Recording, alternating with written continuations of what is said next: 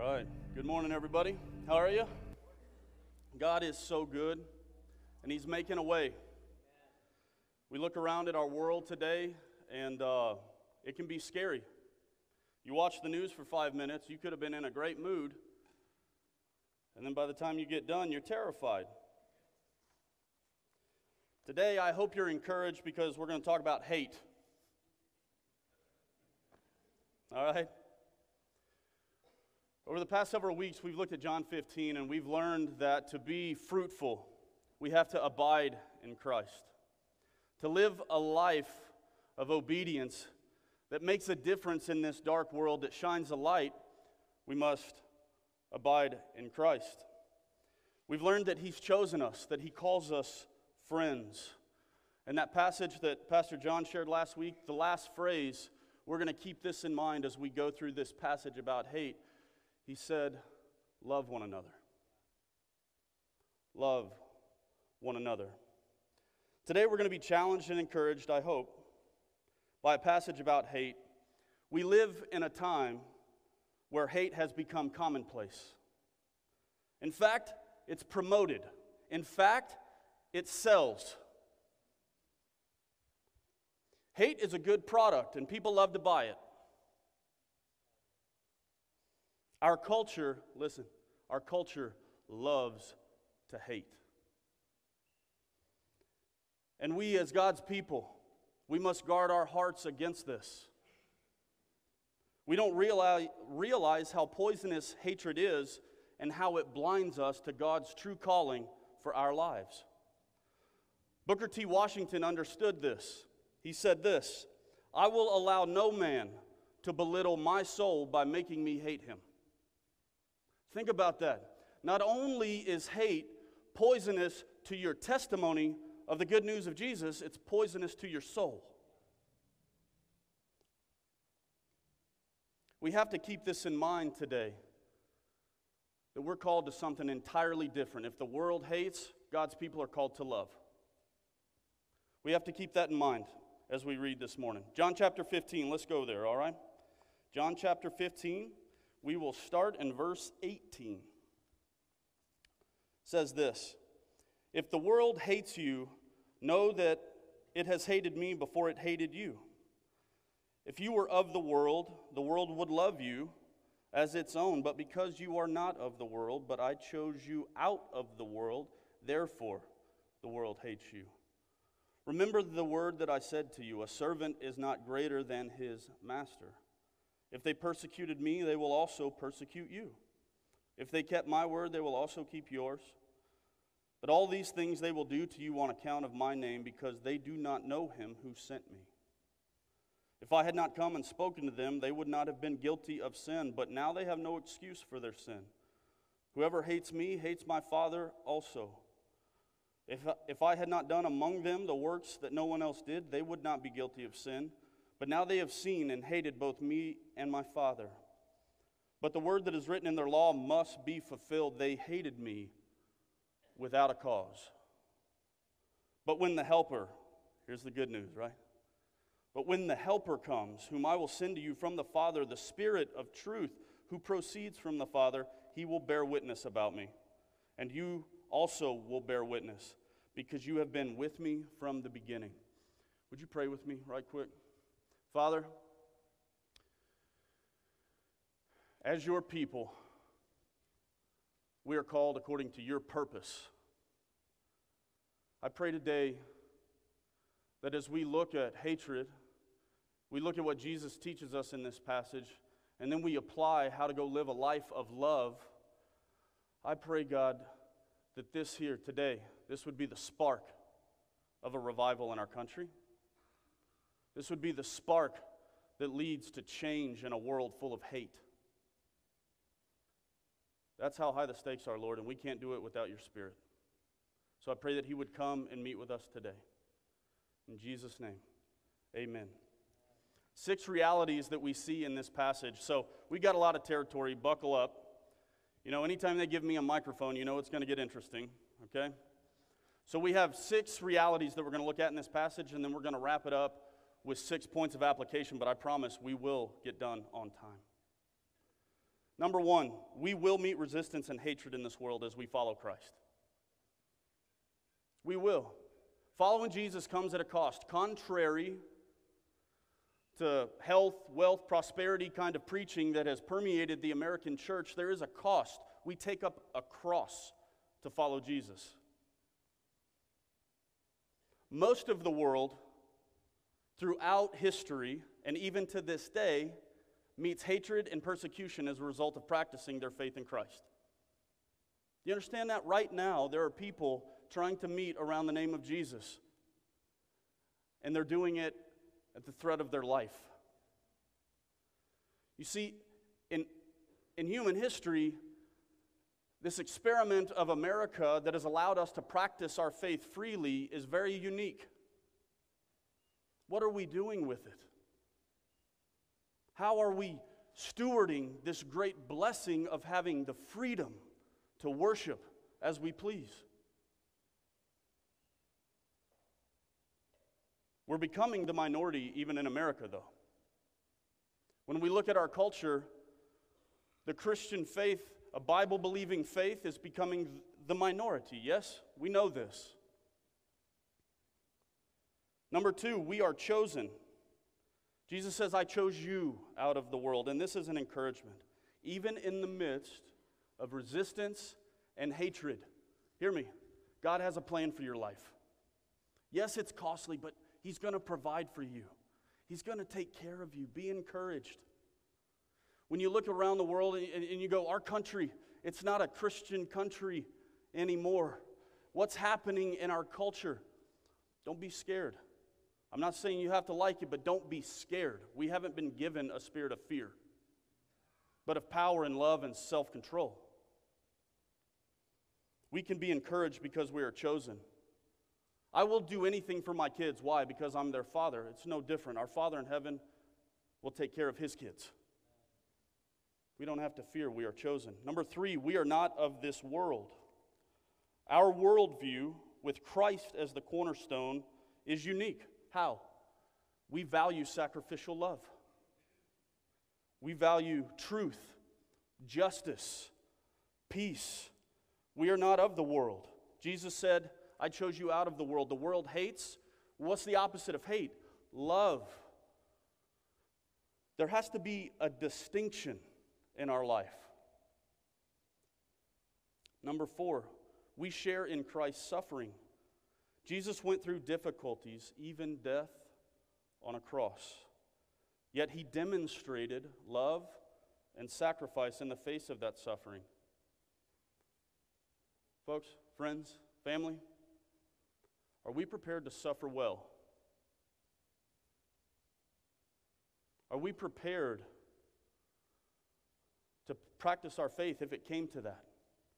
The way the rest of the world has to practice their faith. Are we prepared to share in Christ's suffering if it were to come to that? You see, the good news is we don't have to do that alone, do we? God isn't up in heaven saying you just need to try a little bit harder. Just give it some more gas, grin and bear it, grind it out.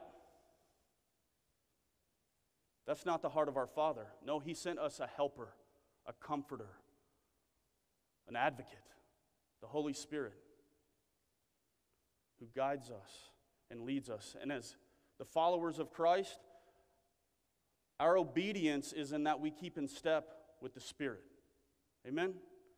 We're not living a life led by our own flesh, our own will, our own desires. We live a life in step with the Spirit so that we can be fruitful, so that we can shine a light in a dark world. We have a helper. That's good news. I want to speak to you if you're not yet a Christian and you're in here this morning and you feel like no matter what happens, just life is hard. No matter what happens, I can't get ahead. It just keeps, it's one bad thing after another, and you got talked into coming this morning. Someone dragged you up here and promised you lunch. Do you know that God has a helper for you? Do you know that it's not His will for your life that you live apart from Him, trying to figure it all out by yourself? Do you know that He has a plan? Today could be the day where you respond to Him and say, God, I give you control. You start a relationship with Christ, and now, guess what? The Holy Spirit will come and reside in you. You have a helper, so you don't have to do it alone. Finally, the sixth reality we see, we have a purpose. Jesus tells us in the final verses that we will bear witness. We will testify about Him. This mission, catch me, because the rest of what I'm going to say is built on this premise. For the Christian, I'm not speaking to anybody else, just my brothers and sisters in Christ. For the Christian, the mission of bearing witness about Christ, sharing the good news, that mission supersedes everything else in your life. I don't want to run off the stage here. I really don't. That supersedes your patriotism. It supersedes your race. It supersedes your job. Jesus said, and you will bear witness about me. You will testify about me. That is the supreme calling for the Christian. And every choice that we make, everything that we do, with the help of the Spirit, flows from that reality. We are called to a purpose. So the question of our life then, how do we testify in the face of hatred? As we're becoming the minority in our country, how do we testify and bear witness about Jesus? As our beliefs seem to further alienate us from the culture at large, what is the Christ-like response? We've seen a lot of un-Christ-like response, haven't we? Right? It's not hard to find an un-Christ-like response to what we see in our world today, is it? Get on Facebook, turn the news on, right? Sit down at a lunch table with somebody else at work. It's not hard to find that, but we're not of this world. So before we get into this application, I want to define love and hate, and to do that, I've got some very special helpers that are going to come help me. All right, come on, guys. Let's go. Would you guys give them a round of applause here? All right. Okay, so we're going to define love and hate, and what I want you to do, we're going to have this on the screen. Don't be nervous, it's okay. What we're going to do here, I want you to see, really study the definition of hate, because I think sometimes we give ourselves a pass. No, I don't hate them. Well, read the definition. It really shocked me. When I read it this week, I went, wow, that's eye-opening. All right, and then we're going to read the biblical definition of love. All right, here we go.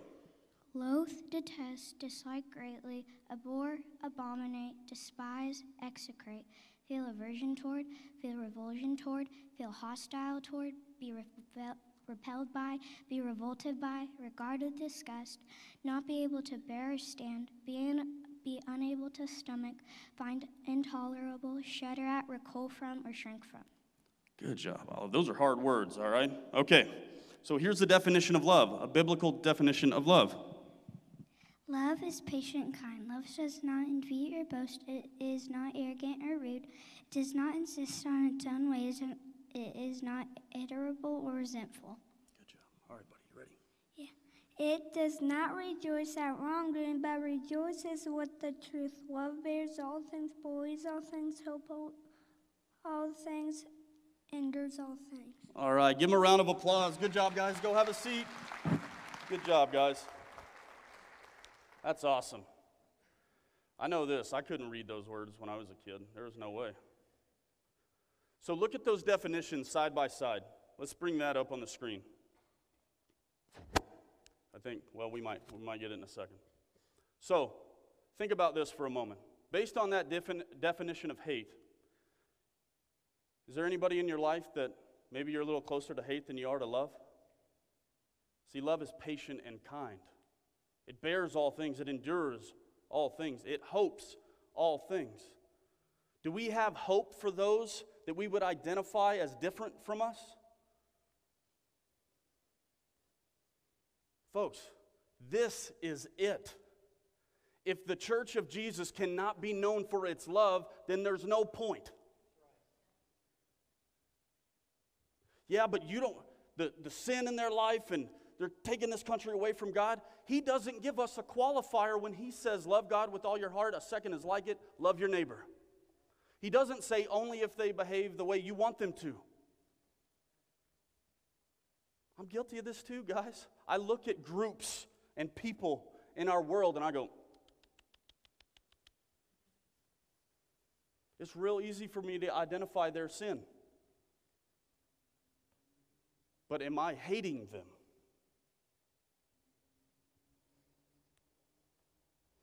Number one, pray for those who hate you or may be hated by you.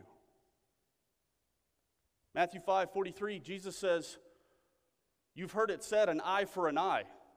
How many of us, let's be honest, you don't have to raise your hand, but how many of us, when it came down to it, we really like a little sweet revenge? We love to feel vindicated and right. I want you to recall Jesus when he's facing Pilate and the angry mobs. Was he perfectly righteous in those moments? Did he respond with hate? No, otherworldly, supernatural love. Father, forgive them. They know not what they do. Repentance may be necessary on our part. I'm really proud of our church, our local church here. I'm really proud of our church because I think we really do want to love our community and love the world. And I'm so thankful for that. I'm thankful that the tenor of this message is an encouragement, not a rebuke. But let's be honest, guys, all of us in our flesh, we got a little bit of hate in us for somebody or some group out there. And it may be time that we repent of that and say, God, I pray for them. Even though they threaten me, even though they persecute me, even though they hate me and they hate my beliefs, Father, I pray for them. Number two, we lean on the helper. This is good news. We lean on the helper. Galatians 5:16 through 26, we're taught to what? Keep in step with the Spirit, to follow his lead. Folks, the Holy Spirit will not lead you into hate. Let me say that again. The Holy Spirit will not lead a follower of Christ into hatred.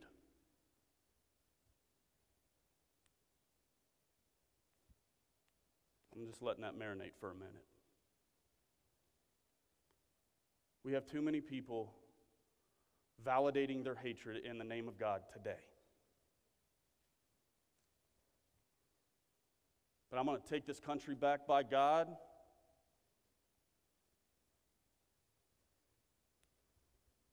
We keep in step with the Spirit. The Holy Spirit will lead us into sacrificial love, not hatred. Interestingly enough, the fruits of the flesh in Galatians 5, strife, fits of anger, and rivalries. That sounds like our world today, doesn't it? Fits of anger, rivalries, war. What's going on in the Middle East right now?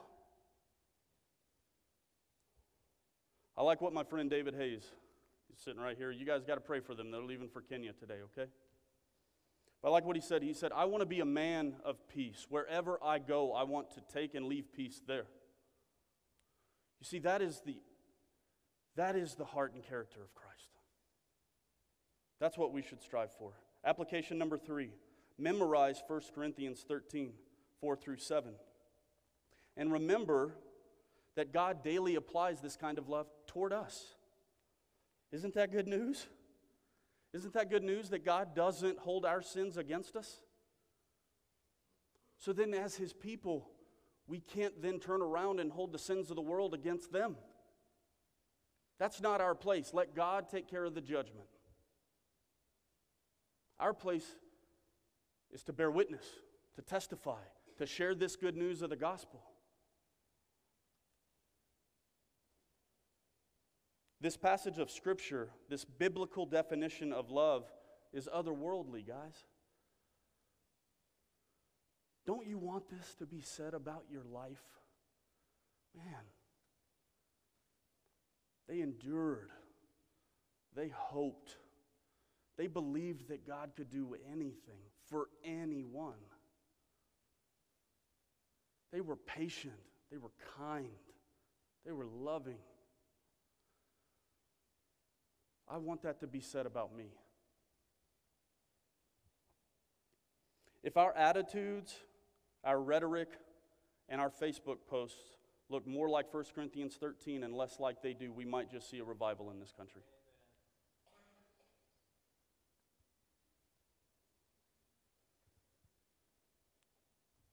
Number 4, avoid self-righteousness by remembering God's grace. I'm grateful that my parents instilled 2 attitudes in me growing up. And some of you might be able to recall, like, yeah, you know, my parents taught me that same thing. Amen. The first one was my mom would always say when I got a little full of myself, a little arrogant. Some of you that grew up, you watched me grow up here, you're like, no, you were never like that, Chris. Never. No. Thank you. She would always say, but by the grace of God, go I. Another attitude was that no one was beyond God's help. No one was beyond God's help. There may be a person or a group or a political party that they're too far gone. Even God can't help them. Not true. Not true. And if we, as God's people, the ones supposed to be the beacon of love in a world full of hate, are hating,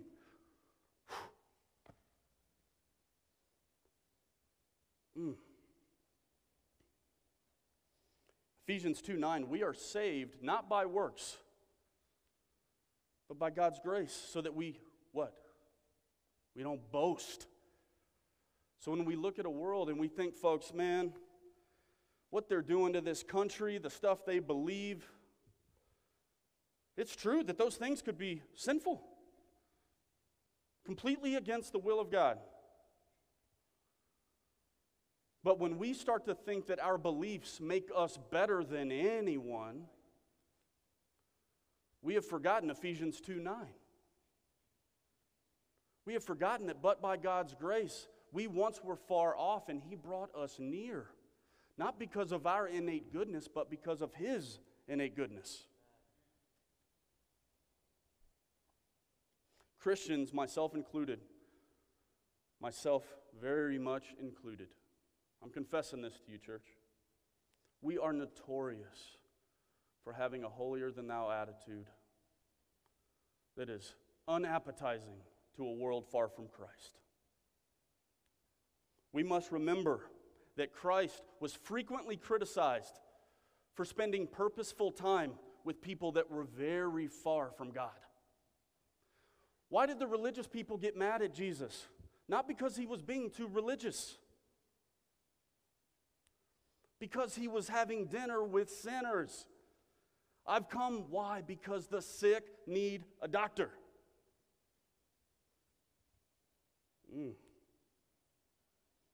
If we remain, and this is really where my heart gets sad, but I really do believe if we give our hearts and our church to God, we can make a difference.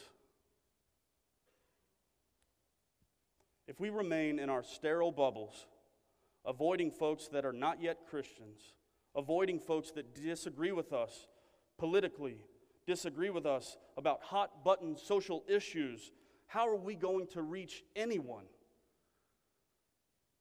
Well, I don't have anything to do with them. I know what they think and they believe. What good is it if a man loves someone who loves him? Jesus said, pray for your enemies. Number 5, ask for Good Samaritan moments throughout the day. Why do we love that story of the Good Samaritan? Why do we love that? Because it was a life and death situation, and two men who could not have been ideologically further apart, one full of hate and in desperate need, and here comes the Good Samaritan. And he saw a man in need, and he didn't go, I'm just going to let him sit there and rot in that ditch. No, he went on a rescue mission to rescue somebody that was lost and dying. They could not have been more different. He ignored socio-political positions, and it was all about love in that moment. If only we had an example in history of someone who, when faced with hatred, loved.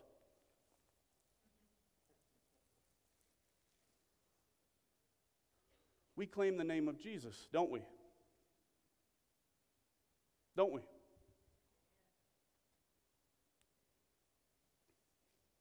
Finally, number 6, speak the truth in love. Ephesians 4:15 tells us that we are to speak truth. So listen, if you've been listening to this whole sermon and go, man, you are soft, Chris. It's all about this love stuff. There's not enough truth. Where's the truth?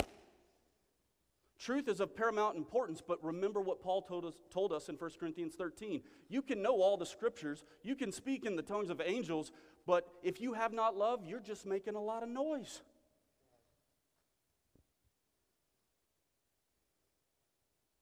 Did you hear that, guys? That challenged me when I read that this week. I can share all the truth in the world, but if I do not have love, I am nothing but a noisy cymbal.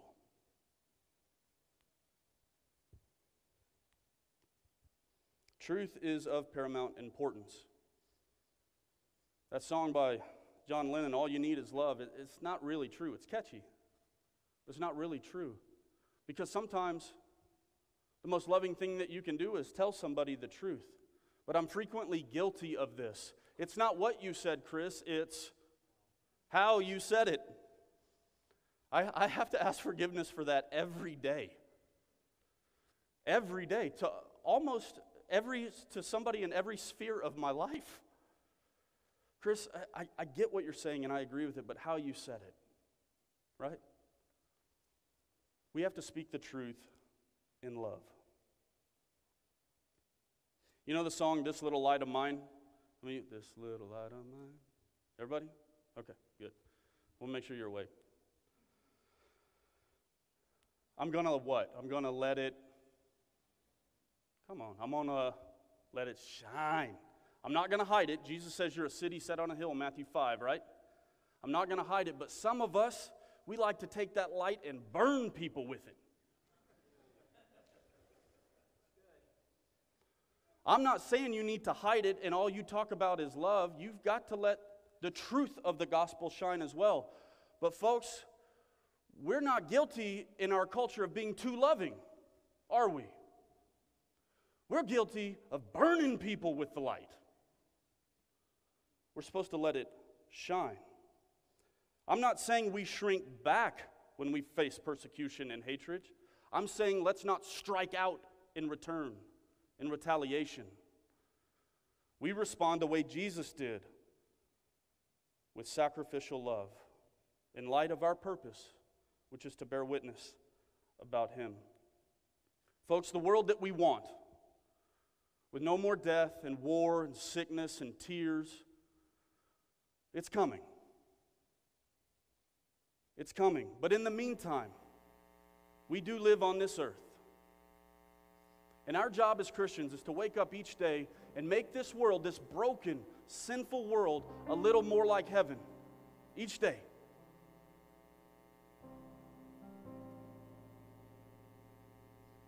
Have you personally accepted this love that God offers you? Maybe you're here today, you're like, man, I like that you're describing God as loving, but do you know Him through a personal relationship with Jesus Christ? You see, God offers His love through the person of His Son. Jesus, out of sacrificial love, came to this earth on a rescue mission to rescue humanity from itself. He died on a cross to make payment once and for all for the brokenness in our lives. And today he stands and he offers you new life. He offers you the love of God. And nothing, once you make a decision to give your life to Christ, nothing and no one can separate you from the love of God.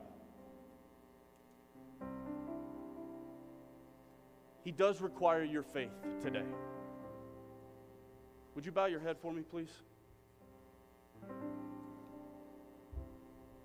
Is there anybody in here that said, Chris, I want to give my life to Jesus today. I need God's love in my life. I need the helper, the Holy Spirit in my life. I can't do it anymore. Would you raise your hand? I'm not going to embarrass you. Anybody?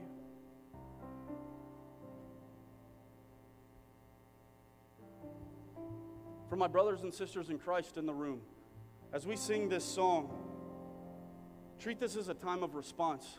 If there's something in your life that needs to go, if there's some hatred that you need to repent of, let today be the day. If there's an enemy, a persecutor that you need to pray for, let's pray for them today. Guys, with the help of the Holy Spirit, we can transform the world around us with God's love. So let's treat this as a time of response.